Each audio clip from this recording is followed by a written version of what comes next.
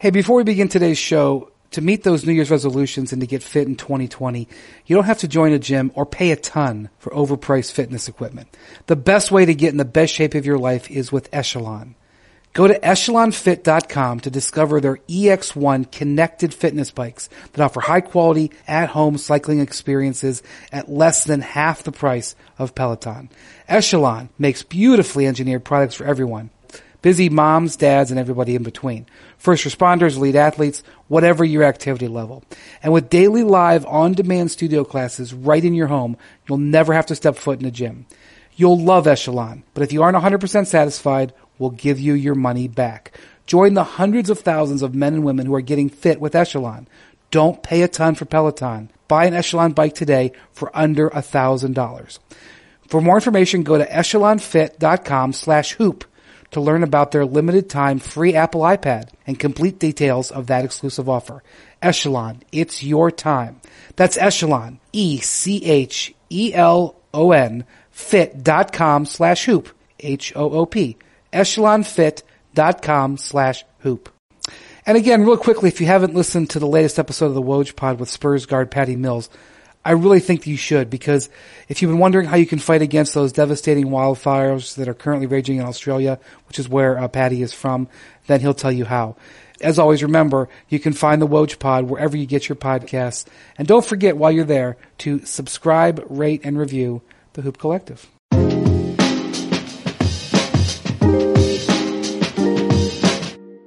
Hello and welcome to the Hoop Collective. It is Sunday afternoon as we were recording this, and we are doing it Sunday afternoon because our man Kevin Pelton is sweating bullets and will be otherwise occupied Sunday night watching the Seahawks take on the Packers. Now, by the time this podcast posts, or the time a lot of people will be listening to it, Kevin, they will already know what happened to your Seahawks. So this will be an interesting moment. Do you feel confident? This is a great moment for you to preemptively get a prediction, either look terrific or look like a fool.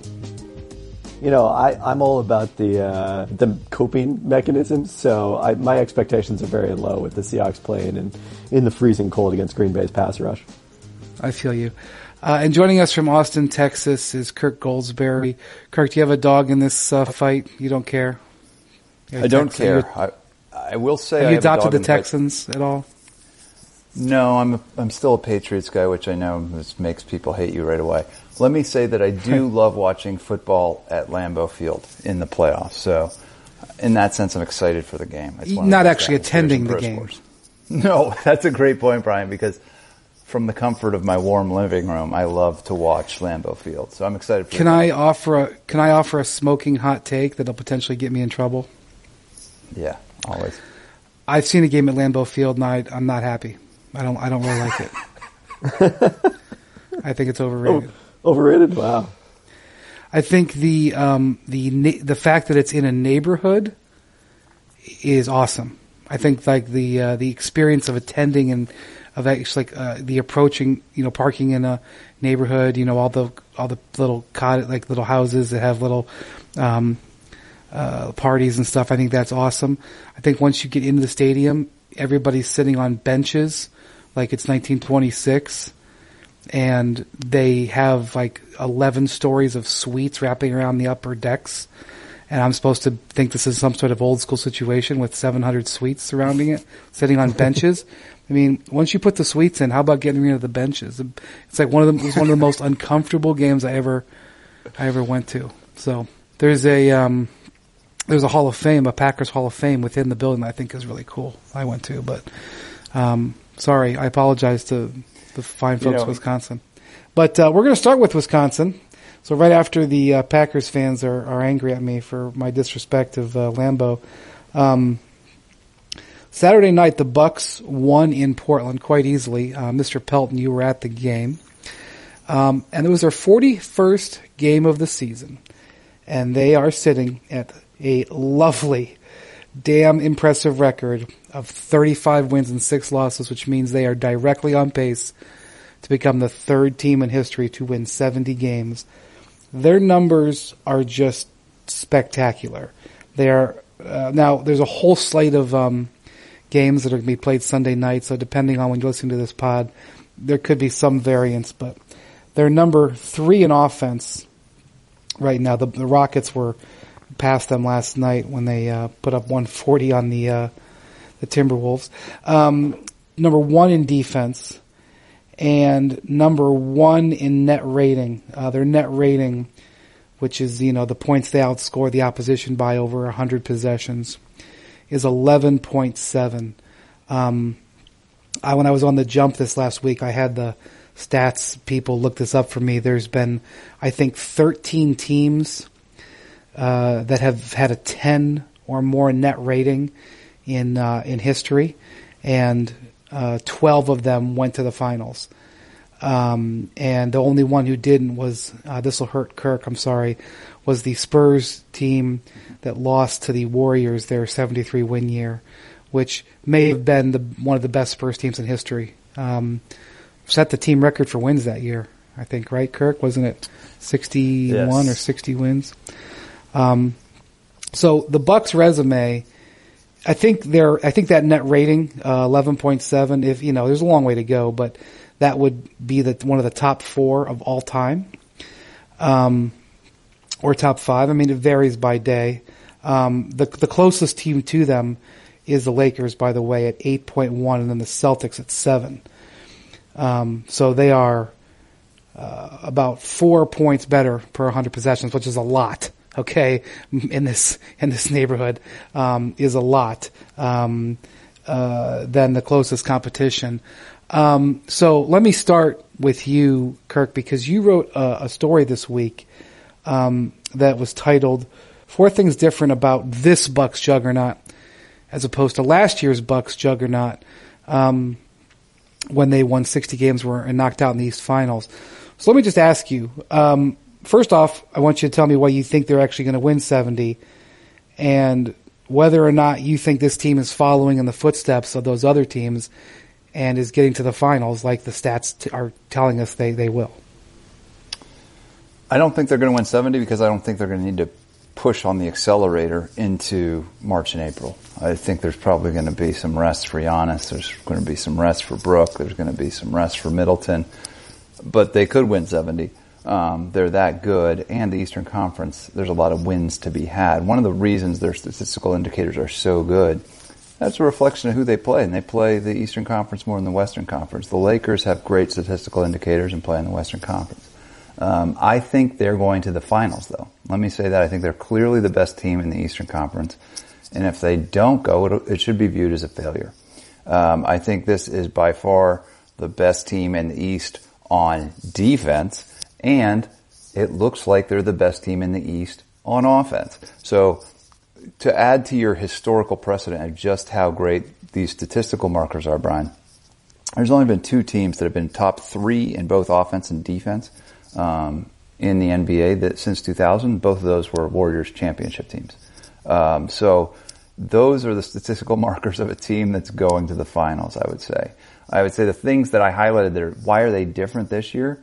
The biggest thing, Brian, is they're just a year older. Last year was Budenholzer's first year. Giannis was 24 when they lost that playoff series. I mean, Michael Jordan didn't get to the finals till he was 28. Steph, 27.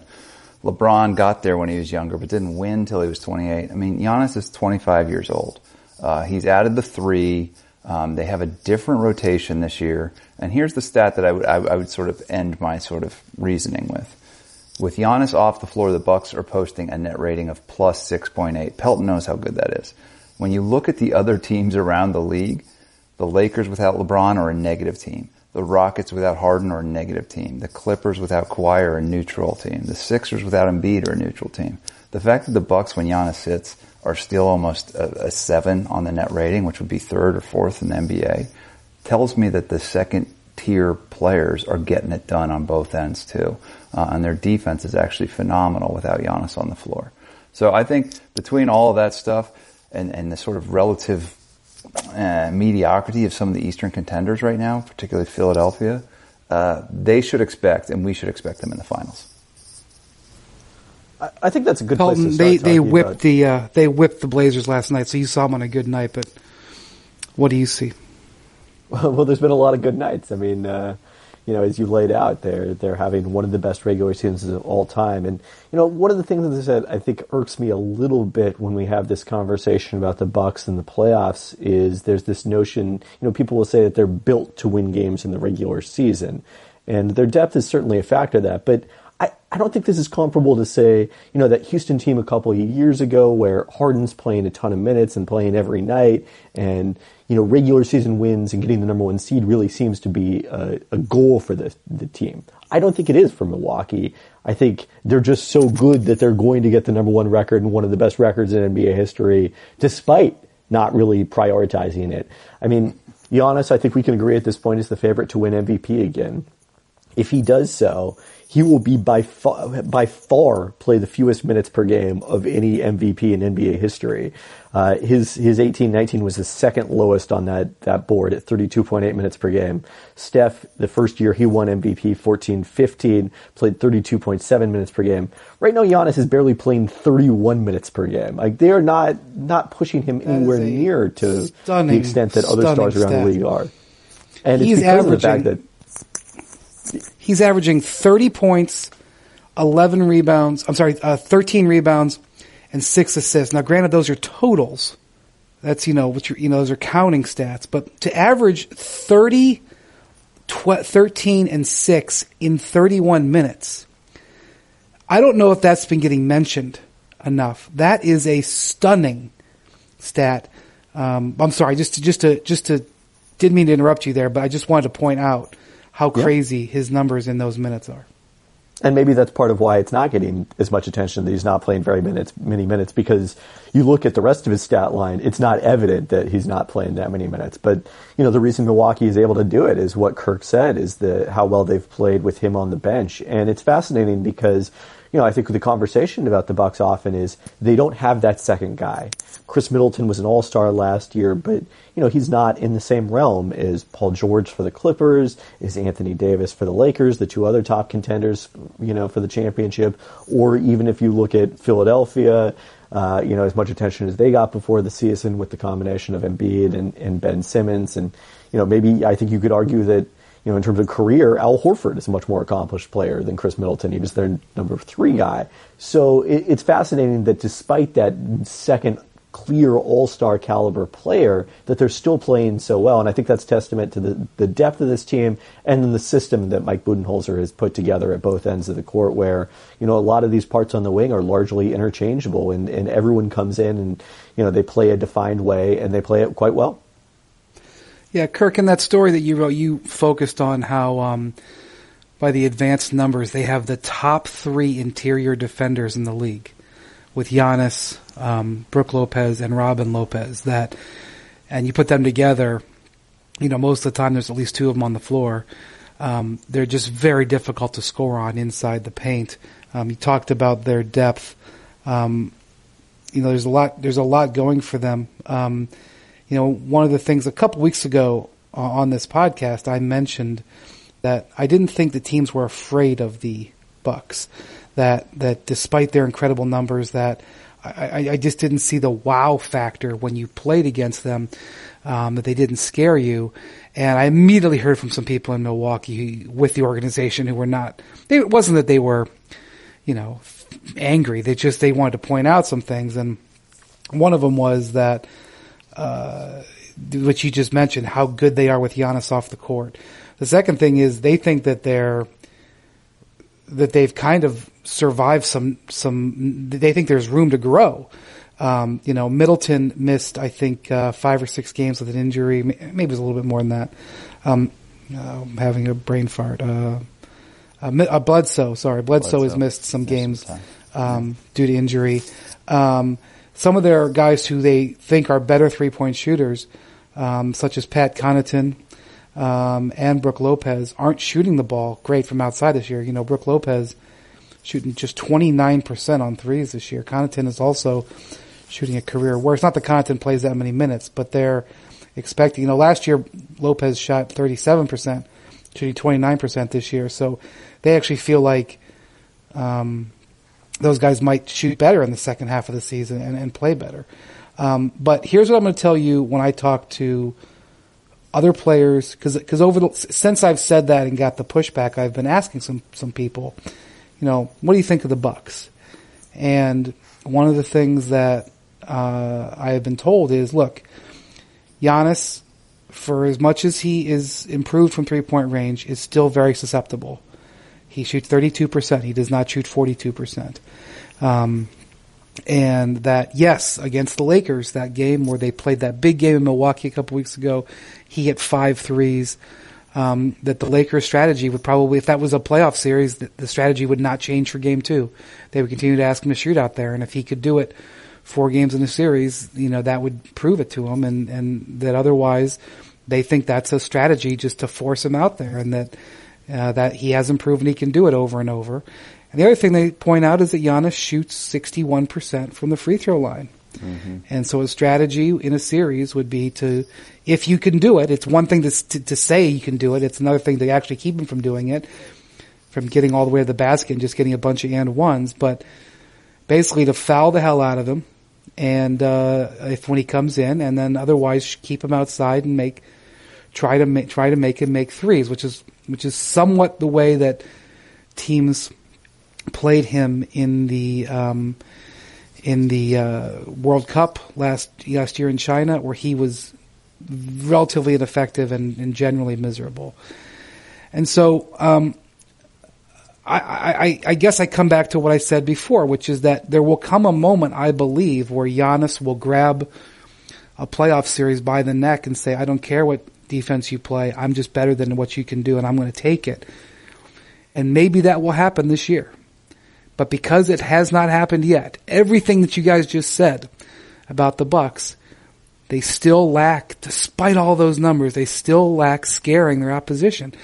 Kirk, do you think that is, because your point on your piece was that just because that's the way it was last year, that Toronto beat them 4 straight, you shouldn't assume that it's going to be that way. Is that a fair criticism or a fair expectation of what could dog the Bucks when it really matters?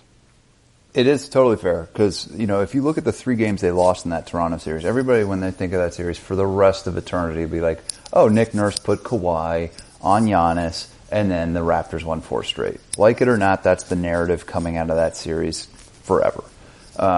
If you talk to people around the Bucks, they're quick to say, you know what? We didn't shoot free throws.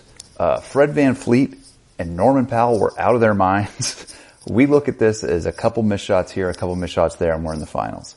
But to your point, I think one of the great undertold stories and one of the big weaknesses with this team is exactly what you said, Brian. Giannis cannot shoot free throws very well. If you want to be the best interior player in the league, you have to shoot free throws better than 61%. He hasn't had this problem his whole career. 3 years ago, he shot 77% at the line, dudes. He's gone down the last couple of years. That's scary. Hack-a-Shaq is in our vernacular for a reason. If you are an unstoppable interior force that can't shoot free throws, when it comes to playoff times, guess what happens? Hack-a-Shaq. And he shot, and this is a stat that just, when I reviewed the series, he shot 40-something% in the 3 close losses they had in that 4-game stretch against the Raptors.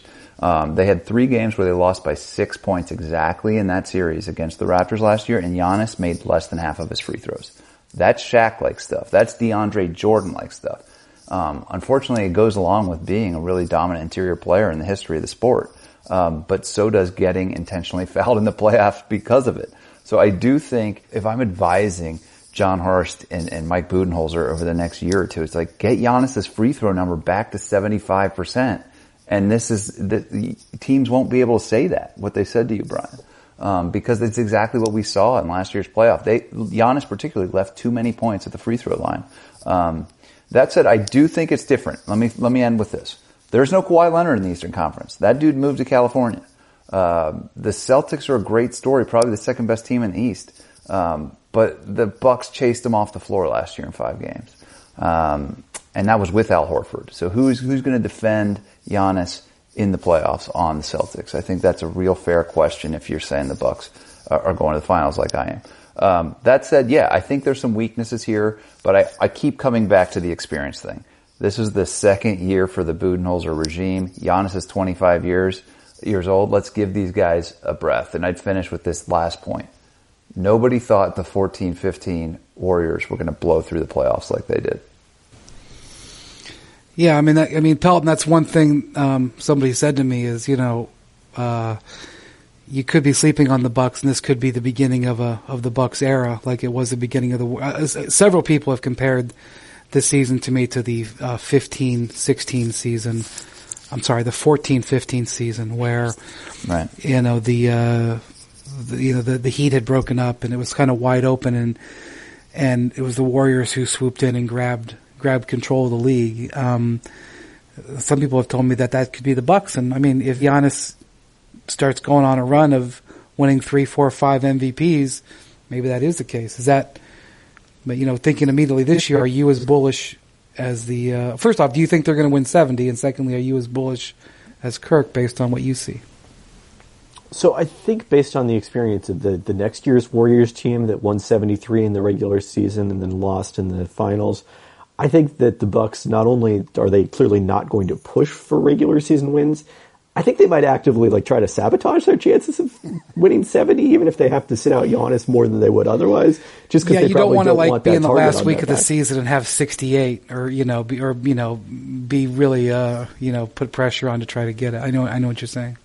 Yeah, it's like almost a distraction at this point, a negative thing. I mean, even though looking back, given the championships the Warriors did win, also having the single season record kind of adds to the mystique of the dynasty. But I feel like that's not going to be the Bucks' goal, having not yet won a championship. So I don't think they're going to get there. I do think that they are likely to make the finals. I mean, I think, one thing we need to talk about here is that everyone is pointing to the Sixers. They had that big win over the Bucks on Christmas Day when they shot so well from 3 and Milwaukee couldn't make it 3. But are the Sixers even going to get there to a series against Milwaukee at this point? I mean, that's an open question. Well, the fear that I would have is that if I'm the Bucks, that I might have to play the Sixers in the second round. Yeah, you'd probably rather have that be as late as possible and have as much mileage on Embiid at that point as you can. But they're not going. It looks likely now, with Embiid missing a couple of weeks, probably that they're not going to have home court advantage in the first round. Like they'll still probably be favored in that series, but they're no sure thing just to get out of that, given how strong the top 6 in the East especially all because is. Oladipo is coming back. Right. Correct. You could. I mean, I don't know what Oladipo is going to be, but you could potentially say that the Pacers are more upwardly mobile than the Sixers. So. But 2 thoughts on the Bucks in the playoffs. Number one, as much as the Bucks have focused on Giannis shooting threes, and that is the important part of his skill development, I got to say, I would like to see him work a little more on his in-between game, because I thought that was an issue in the Toronto series, that he would still be able to penetrate the paint, but Toronto would be able to wall up around the basket and force him either to choose between kicking out to an okay but not great three-point shooter, or shooting, trying to drive into traffic, which could lead to charges, getting him in foul trouble. He didn't really have that pull-up, that floater game that the best guards in the league do have to have, even though those aren't necessarily high percentage shots in and of themselves. And we haven't really seen any change from him in that regard. Going back to that Christmas Day game against the Sixers, yeah, he shot 0 of 7 on threes in that game, but he was also 2 of 8 on 2-pointers that were away from the rim, missed a number of shots, in that kind of 8-foot range, was about 0 for 6 on those shots. And those are the ones I think that I would like to see him make more of in the playoffs. My second thought on the Bucks in the playoffs is I think a really crucially important guy for them that is not getting talked about a lot inevitably is Dante DiVincenzo, because if, with Malcolm Brogdon in Indiana, if we see the same kind of struggles from Eric Bledsoe as we've seen the last couple of years in the playoffs, I think DiVincenzo may have to be the guy to step up for them. He's one of those players that falls into the category of okay but not great three-point shooter. He's at 33% from the season, but has become an excellent defender, is someone who, like Bledsoe, does really well driving against the cleared-out second side when the ball is reversed from one side to the other, and the defense is already loaded up to deal with Giannis on the strong side, and he's an excellent defender. So if he can get to like 35, 36% from 3, I think he could be a really crucial player for them in the playoffs. A guy who's never played in a playoff game, but that did have a lot of experience at Villanova and performed well in big games. Yeah. All right. Well, I want to pivot to another team that's getting talked about a lot right now, but a specific player. I think we're going to hear quite a bit about him, certainly over the next 3 weeks, and then depending on what happens with him, a lot after that. And that's Kyle Kuzma. Kuzma's had quite the season. He missed the first couple of weeks at all of training camp as he was coming back from a foot injury that he suffered over the summer. Really didn't play great, and then suffered another injury and missed another handful of games. And he just hasn't been getting a lot of time. All of his numbers are down, but his minutes were way down. And then in the last few games, Anthony Davis went out with that, after that terrible fall. I think he had played over 30 minutes twice this season, and I think both of them was like exactly 30 minutes, and he had been only averaging about 22, 23 minutes. The last two games, wins in Dallas, and then a just stunning blowout victory over the Thunder without LeBron and AD in Oklahoma City on Saturday night. Kuzma's played mid to high 30s, played 40 minutes at the Thunder, and had the two best games of the season, 26 points in Dallas, and that really nice win where it was never a game, and then 36 points, 7 rebounds at 4-6 threes, in one of the most impressive wins I've seen in the entire NBA this year. Not that the Thunder are the 2011 Thunder, but they had been playing great recently. Might have had a little bit of a come down after that victory over the Rockets, but even still, the Lakers blew them out in that game, scored like 90 points in the first 3 quarters. I don't know what the Lakers are going to do here. We talked about this on the pod a little bit last week. Kuzma is their best trade asset, and I'm just going to say that there's conflicting information out there about him. I've talked to 3 or 4 different teams who've told me Kyle Kuzma is available for trade. He can be had. There have been reports elsewhere, and other people elsewhere have said that the Lakers have indicated they do not want to trade him. I think this is a very difficult player to judge. And Kevin, I'm going to start with you. And the reason is Kyle Kuzma has undefined upside. He's a third-year player who's shown incredible flashes of brilliance at times. Other times we've seen deficiencies in his game. He doesn't do anything at an elite level, but he does a lot of things well. And if you're looking at a player like that, this is definitely a guy that you expect to get better over the next 2 or 3 seasons. And this is one of those guys where it's hard to come up with a contract number for him because you don't know whether he's instantaneously going to get better or not. So, not that he's a similar player at all, but you look at a guy like Jaylen Brown. Jaylen Brown's role changed a lot because the difference, in his teammates, his first 3 seasons in Boston, came time to extend him, and it was a hard negotiation. And they ended up giving him $100 million, betting that he's not the player that he is now, that he's going to get better. And boy, does that look like a great investment. Domantas Sabonis, same situation. Been on different types of teams, had different types of teammates. Real hard negotiation. How do you pay him? The Pacers paid him. Bam, he's exploded. Both of those look really good. Kuzma is in the same boat. I have really not sure what you're going to pay him. And the reason I'm bringing that up, Kevin, is because as you evaluate what his trade value is, and you're the Lakers, who are, have the second best record in the NBA behind the Bucks, are thinking about trying to win a championship this year. Do you hang on and think that the bubble's going to come and he's going to jump forward, or do you try to cash him out right now in case he doesn't go forward, because this has not been a great year for him, and get a more established player that could help you win a championship right now? And that is got to be a central thing that is being discussed by the Lakers, and I don't know what the right answer is. How do you see it, Kevin? So to me, what the last 2 games showed you is that Kuzma's best value is he's a guy who can create shots at a high volume with reasonable efficiency.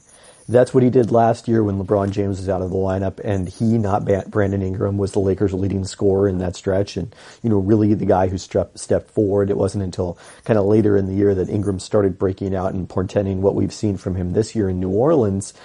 But if you've got LeBron James and Anthony Davis, you don't have need for a volume scorer. That's not the kind of role player you need. You need the kind of guys that they brought in this offseason, the Danny Green types, the 3-and-D players, and that's not Kuzma's game particularly. He's only at best an okay 3-point shooter. Even though he can defend multiple positions, he's not a quality defender. So yeah, I think I probably would be looking to cash him in, particularly if there are teams that look at these last couple of games and say, hey, this is someone that we can bring in and really, give a shot in the arm, give a boost to our offense with his ability to create shots off the dribble. Kirk, how do you evaluate him? Well, I would say if he was as interested in making players around him better as he was in his Zoolander cosplay, then he'd have a lot more trade value. This guy, he doesn't show up night to night. He shows up in a fancy outfit, and that's cool. And kudos for that. But I'm not in. I'll explain why. I think he's gotten worse, not better, in his last few years statistically. His assist numbers are atrocious. His shooting numbers have fallen off a cliff. And it remains to be seen if he can be a good player on a winning team. I think we've seen some good numbers, bad team kind of stuff out of him. But as we're seeing it right now, Kevin pointed a lot of this out. I mean, he shot barely 30% from 3 last year. And I think there's nothing there that makes me believe he has much trade value. Is he a roster player? Is he a rotation player? On almost every team in the league, the answer is yes. But why would another team trade for him? Who would trade for him? And what would they be willing to give up? Those are the real questions at hand right here. He's older than you think he is. He's older than you think he is, Brian. He's 24 years old. He's almost as old as Giannis. So he's not a young player. What are we getting? We're getting a guy who's a kind of average defender who can kind of shoot, doesn't pass very well, doesn't rebound that well, but does have glimpses of great scoring potential. So I mentioned the other day that, one of the possibilities that could be out there would be a Robert Covington for Kyle Kuzma trade. And if the Wolves, who are playing better defense the way they got obliterated by the Rockets Saturday night notwithstanding, I don't know if Kuzma would actually be available, but I can understand why a team like Minnesota, who is, more in need of young players to develop than they are of a guy like Covington right now, I can understand why they might be interested in a guy like Kuzma. This is a classic scenario and what I get back to. If you're the Lakers, okay, and your big problem is, my gosh, do I have to have somebody who can defend 40 minutes of Kawhi Leonard and 40 minutes of Paul George in a series, not to mention the other challenges that you would need. But, if I'm the Lakers, my central thing is how I'm going to defend the Clippers. And I think, I know that Robert Covington is 29 years old. I know that Robert Covington is a role player. He averages 13 points and shoots 36% on threes or whatever. I know he's had some knee or, he's had some injury history. Or you have a guy like Kuzma who could really blossom. That's a hard thing to do. But a guy like Covington, and by the way, I know that they wouldn't work straight up for each other in trade. There are couple other pieces that the Lakers potentially would have to include, but a trade is theoretically doable. And even if it's not Covington, even if it's a different player, even if it's a guy like, Jay Crowder, for example, do I go for the guy like, Robert Covington would, like, he's not stopping Kawhi, but you are better off going into a Clippers series, I think, with Covington than you are with Kuzma. Now, 2-3 years from now, you're probably better off with Kuzma, I would guess. But the other thing is, with Covington, you have a guy who's under contract for the next 2 years at like $12-13 million, who is a trade asset, who you could potentially move on. Whereas Kuzma only makes $2 million, and it's difficult to aggregate him into making a deal. And going into a series with Danny Green and Covington and LeBron as options are pretty interesting. Like, Kirk, you've worked in the front office with the Spurs.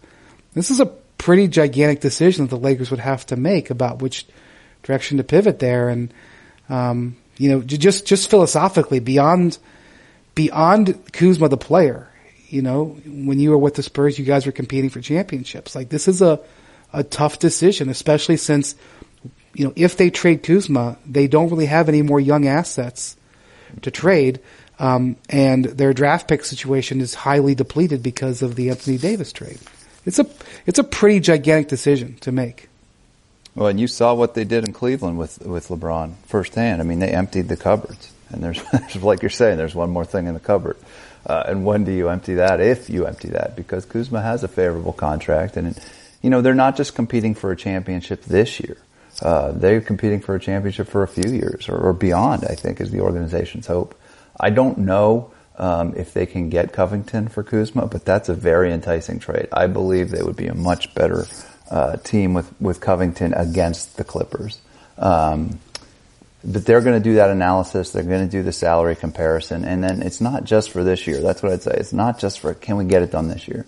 They have to look at next year and the following year too, and look at those horizons. And the players have horizons and their contracts have horizons. And I would say Covington's a nice piece. Defensively, he's probably a major upgrade. And he's shown the ability to shoot and catch and shoot situations, and LeBron creates a lot of those. So he'd be a nice piece. So that's the kind of thinking. Who fits next to LeBron James? Off-ball defenders that can help this defensive juggernaut continue into the playoffs or even improve against great teams. But also who can contribute in an off-ball way on the other end of the court. And those are catch and shoot guys. So who are the best 3-and-D guys? Ariza's too old these days, but who are the equivalent, the PJ Tucker types? And Covington's one of those guys on a bad team right now. So I think, Brian, that's a great name. If I'm the Wolves, I'm not sure I'm doing that deal. But I'd be interested in Kevin's opinion, if that's kind of a plausible exchange of talent. And are there other names they should be looking for around the league if they're shopping Kuzma? Yeah, I mean, Kevin, I heard a fascinating. Now, I want to be clear to all the folks who are listening. I am not reporting that this is a discussion. Okay, we got that clear. But I had an executive say to me, "Wouldn't a Kuzma for Lauri Markkanen trade be interesting?" I don't know if I'd do that if I'm Chicago, given the investment they have in him, particularly as part of the return for Jimmy Butler. I mean, I think that's a fascinating idea. Well, I don't know if they want to pay Markkanen. I think that's a challenge. But I mean, I think one of the interesting things for the Lakers would be: is there a way that you can sort of extend Kuzma's value out a little bit? Especially if it doesn't mean trading him for a draft pick. Because one of the things that I think happens is, even though he becomes a lot easier to match salary, if you sign him to an extension, then I think he loses a lot of his trade value, because a lot of it right now is based on the fact that he has such a bargain contract, $2 million this year, $3.6 million the next. So, if there's some way you can flip him for another young player who potentially fits a little better, but also could have that future trade value, I think that would be ideal. But at the same time, as much as, Kirk says they're competing for championships in the next few years, you look at LeBron's age, tomorrow is not guaranteed. I think you probably have to do what you can to try to win a championship this year, especially, this is not last year when they're fighting just to make it into the playoffs. This is a team that's going to have the number one seed in the Western Conference, but we do think potentially still needs to add another couple of pieces to be able to compete with the Clippers and potentially Milwaukee if they're to get to the finals, or whoever comes out of the East. So that's why I think you definitely have to explore this. I think the challenge is going to be, I think that there are teams that value Kuzma a lot more than Kirk and I probably do. I think the teams that look at him as a really quality young piece. The question is, are those same teams going to be the teams that have the kind of players that the Lakers need around LeBron? Well, one of the teams that has a piece that the Lakers would like is the Memphis Grizzlies. They would love to get their hands on Andre Iguodala. I think even Jay Crowder would be great, although Crowder did not play well at all with LeBron in Cleveland. It was a disaster. If he welcomes that reunion. That's right. I don't think he does. And Tim McMahon, who was on with us the other day, McMahon's pretty tied into Memphis, and he even hinted that Memphis may want to keep Jay Crowder because they like what he's done for their team, so he may not even be available. But the Memphis Grizzlies have been one of the most pleasant surprises of the season. There's a whole bunch of games tonight, and things may change, but right now they're in 8th place in the Western Conference. But beyond that, they have a couple of dramatically impressive young players, and every year we spend so much time talking about tanking. We spend so much time talking about, you know, the importance of the draft and all this stuff. And this is a classic example of it. I mean, the Memphis Grizzlies ending up with the number 2 pick last year and having a guy like Ja Morant right there. I mean, there's the Cavs will sit here and tell you that they are very excited about Darius Garland and they think that they've got the makings of a great backcourt going forward. But, you know, that's just 2 picks different, Garland versus Morant. Similar type players. Look at the difference, and I know Garland's younger, but just look at what a difference, a couple of draft slots can make. Morant is just been amazing. If you listen to this podcast regularly, you heard me wail about how even with the low expectations that we have amongst shooters, amongst shooting stats for rookies, that it's almost everyone in their career is lowest shooting, that this rookie class has been particularly egregious. Well, Morant is the exact exemption to that rule. He has been efficient. He has shot the ball great. One of the things that blows me away, guys, about him is how well he operates in traffic. This is one of the things I had never seen him play live until the NCAA tournament last year, and I realized that was a small sample size, but it blew me away how many plays he made while double-teamed or triple-teamed. He was able to set guys up, and boy, has that carried over to the NBA. The amount of things that he can do with bigger guys on top of him. Like, this is one of the things, like, I remember when Lonzo Ball came in the league, because I watched Lonzo in person a couple of times in college, and I just felt like when he got to the NBA, the size just of everybody just really bothered him. I see Ja Morant, and I see him making plays against size in traffic. And, I mean, these are the things that I'm watching, and I'm like, wow. Not to mention the fact that he's just a fearlessly goes to the basket, hunts for contact. And, you pair him with Jaren Jackson, who looks like he's going to be a quality big man for the next 15 years, borderline all-star type player, if not an all-star. And then the other 2 young guys that they've picked up, Dylan Brooks out of Oregon, who was a second-round pick last year, who has turned into a real piece this year, and then Brandon Clark, who they moved up in the draft to get. Or did they move up or they moved around? But they got him in the draft. A big man who is a really good defender and can do things offensively. Again, looks like a great piece. Kevin, you have been watching them a lot lately, and I get the sense that you're pretty impressed with what they have going as well. Yeah, I think this is fascinating because this is a team we all came into the season expecting, okay, they're going to be bad again. They're going to make sure they don't give this draft pick that's top 7 protected to Boston. And, maybe in a year or 2, they're going to start contending because of the fact that after they've stripped off the remnants of the grit grind era, with Conley going out to Utah this past summer after Gasol went to Toronto at last year's trade deadline, you're thinking we're at the start of a rebuilding process. But, kind of similar to Oklahoma City, but, more unexpectedly because you don't have guys like Chris Paul and Danilo Gallinari on this roster who are veterans who came in trades. Like, this is a team that is very much in the mix. And you guys talked about San Antonio's playoff push last week on the pod. Well, then Friday night, San Antonio goes into Memphis and runs into this Grizzlies buzzsaw in the second half that, takes them down and moves ahead of them into the 8th playoff spot in the West for the time being. It's kind of incredible to watch. One player you didn't mention who probably deserves to be put among this group as well is D'Anthony Melton, who they got from Phoenix in the Josh Jackson trade, taking back Jackson's salary this year so Phoenix could clear enough cap space. They just told Josh Jackson to go away. Yeah, and he's played quite well in the G League. We'll see when he makes his reappearance into the NBA. It doesn't sound like it's going to be with Memphis. But D'Anthony Melton has turned out to be the gem of that trade. They've got a +10 net rating with him on the court.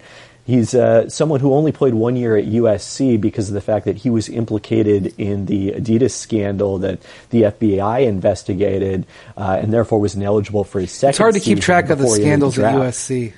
Well, I have to it's hard to keep track of the scandals in college in general at this point. But yeah, so he was kind of, a sleeper because of that, but someone who as a freshman had really popped in my statistical draft projections because of his high steal rate. He's got extremely long arms. He's not really a true point guard, not a great shooter. He reminds me a lot of Marcus Smart. He's not quite as in-your-face defensively as Marcus Smart is, but someone who also makes a lot of plays at that end, hits enough threes that you can play him off the ball. And the combination of them playing him and John Morant together has really been quite a good one for the Grizzlies. Kirk, what have you seen from the Grizzlies? I mean, they're on the QT. They've got a coach in Taylor Jenkins who was kind of a surprise hire. I think the second youngest coach in the league after Ryan Saunders, hired from Mike Budenholzer's staff. So we're talking about a raw head coach, even though he's well regarded, who's done a pretty good job too. I mean, they've exceeded expectations pretty much across the board.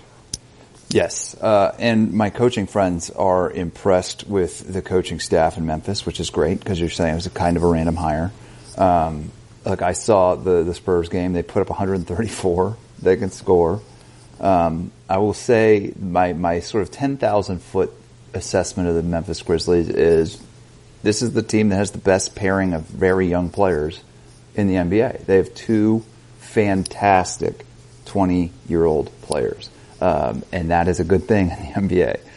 Ja Morant, I think, Brian, you said it all. The guy is electric. He's one of my favorite players to watch in pro hoops already. If he has a leap or two in him, which I think everybody expects him to, look out. Like, he is going to be one of the best guards in the league. But I want to talk a little bit about Jaren Jackson, because this guy, let me tell you this stat, because I found this the other day and it floored me. Jaren Jackson Jr., a big, athletic 20-year-old. So far this season, 98 players have taken at least 200 jump shots in the NBA. Duncan Robinson has the most efficient return on those shots. Davis Bertans is second. Those are the guys we would expect to see. Those are the types of guys. Jaren Jackson is third. J.J. Redick is fourth. Joe Ingles is fifth. Jaren Jackson Jr. is crashing this list of guys that we think to be the best shooters on planet Earth, the best catch-and-shoot guys, because he is shooting over 40% from three, and he's not taking any dumb mid-range shots. I'm telling you, he is the perfect player to sit next to an athlete, a paint-attacking young point guard like Ja Morant. And by design or by accident, Memphis has locked in or lucked into this pairing of incredible 20-year-old players that will be a problem in the Western Conference for years to come. If they stay together, grow together, develop together, we'll be talking about Ja Morant and Jaren Jackson Jr. for a decade. Now, what I would say is this year, maybe they make the 8th seed and lose in the first round. Maybe they don't. But if I'm a Grizzlies fan, I don't really care about this year. I'm just psyched that I have these two guys, and let's keep them together. And we have the 2020s could belong to these dudes in 3 or 4 years. And that's how good I think they are. By the way, Brandon Clark, the guy that they mentioned out of Gonzaga, he shoots it. I mean, he doesn't shoot from volume, but he shoots it pretty good too. He's older. Mm-hmm. He played, I think, 4 years in college, but he shoots it as well. Yeah, he's a great shooter as well. And then one random thing I would say is Valanciunas, who a lot of people expected to be sort of annoyed there, he's fighting every day. He's there. He's putting his hard hat on, doing what Jonas Valanciunas does. And they signed him to a pretty fair contract. I think it's $15 million a year. Yeah. That should give them flexibility. Okay, I'm sorry. Go ahead, Kevin. Clark is number 1 in rookie WARP, so he's right there with Ja Morant as well in terms of contributions among rookies. To get 2 of those guys has been pretty awesome. I think it's been fascinating to watch Jackson's development this season because, one of the questions I had about taking him in the top 5 when he was at Michigan State, as much as I liked his game and it popped well statistically, was, is this ever going to be a guy who can really create his own offense for himself? Because that was not what he was asked to do whatsoever when he was playing on that really good Spartans team. They had Miles Bridges, they had a number of quality players on that roster, so he was basically like a secondary option for them, was just spacing the floor. But one of the things he's added this year is, on the strength of that shooting that Kirk talked about, a hard left-hand drive to the basket. And he's one of the most left-hand dominant players in the league, despite being a natural righty, which is interesting. But he's using almost 25% of the team's possessions while he's on the court this season, which is pretty incredible given the small role he had at Michigan State, and I think portends well for his future alongside John Morant. So the question I had based on this is, if you look at the grit and grind Grizzlies, they got to the conference finals but never won a game there. What are the odds that the John Morant, Jaren Jackson Grizzlies have a higher ceiling than the grit and grind teams? Impossible to say. It's a long way to get to the Western Conference Finals. It is. I think the big thing for them will be, and like their front office, by the way, also wasn't pretty, inexperienced. Zach Kleiman, who took over. I mean, Zach Kleiman was a lawyer, or is a lawyer. Well, he was a lawyer with the league office and some other places, and he's leading their basketball division. Jason Wexler, who I think he's the head of their basketball operations as well. He was the head of their business side, who added. I mean, like they've made terrific decisions. From coaching to the draft to everything, and we just didn't see it coming. And I think it's just it's really. I think if you're a Memphis fan, you should be really excited. I know all those Memphis Tigers fans were all let down when James Wiseman decided not to continue playing. But take an opportunity and watch these young guys grow. And the other thing is, because their pick goes to Boston and it's outside the top 6, it's not like they can go for it. Just go try to win every game. I think they have Utah's pick. I think it's protected, maybe lottery protected, but they got Utah's pick in the Conley deal, if I'm not mistaken. So they will have a first-round pick this year. I'm pretty sure. They only get it this year if it's at the back half of the lottery. So that they probably will not get it this year. Oh, they will not. Utah's one of the hottest teams in the league. 13 of the last 15. Yeah, we probably should have talked about them, but we're pretty much out of time. But they've won. I have one thing for Memphis fans to be a little bit worried about, and I know we got to go soon, Brian. This climate of superstars in small markets getting constantly talked about which big market will they go to. Both John Morant and Jaren Jackson Jr. are probably the next up after Giannis or some other people I can't think of all at the top of my head. Well, Carl Towns, I think, is ahead of them in the pecking order. Oh, yeah, there we go. Kyle Kuzma. So Towns, Kuzma. No, but he's already there. Will this guy go to the Knicks? Will he go to the Clippers? Will he go to the Lakers? Will he go to whatever? John Morant and Jaren Jackson Jr., if they stay in Memphis for years to come, are guaranteed to get that treatment. And that's something to worry about and be annoyed about if you're a Grizzlies fan. Let's put it this way. I think that qualifies as a good problem.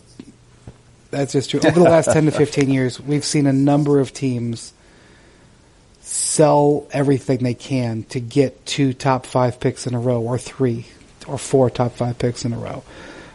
We saw the Thunder draft 3 consecutive MVPs in the top 5. That's sort of not consecutive, but they draft them in consecutive years.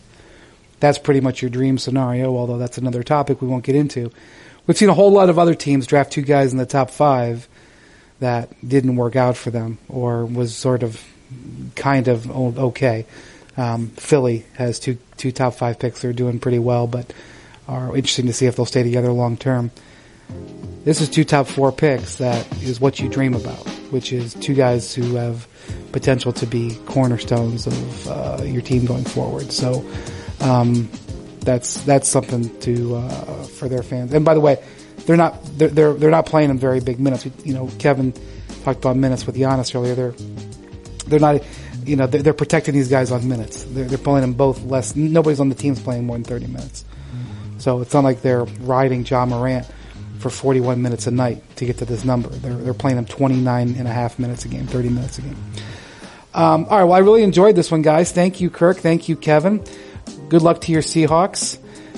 Kevin, I hope it goes well. And thanks for listening to the Hoop Collective podcast.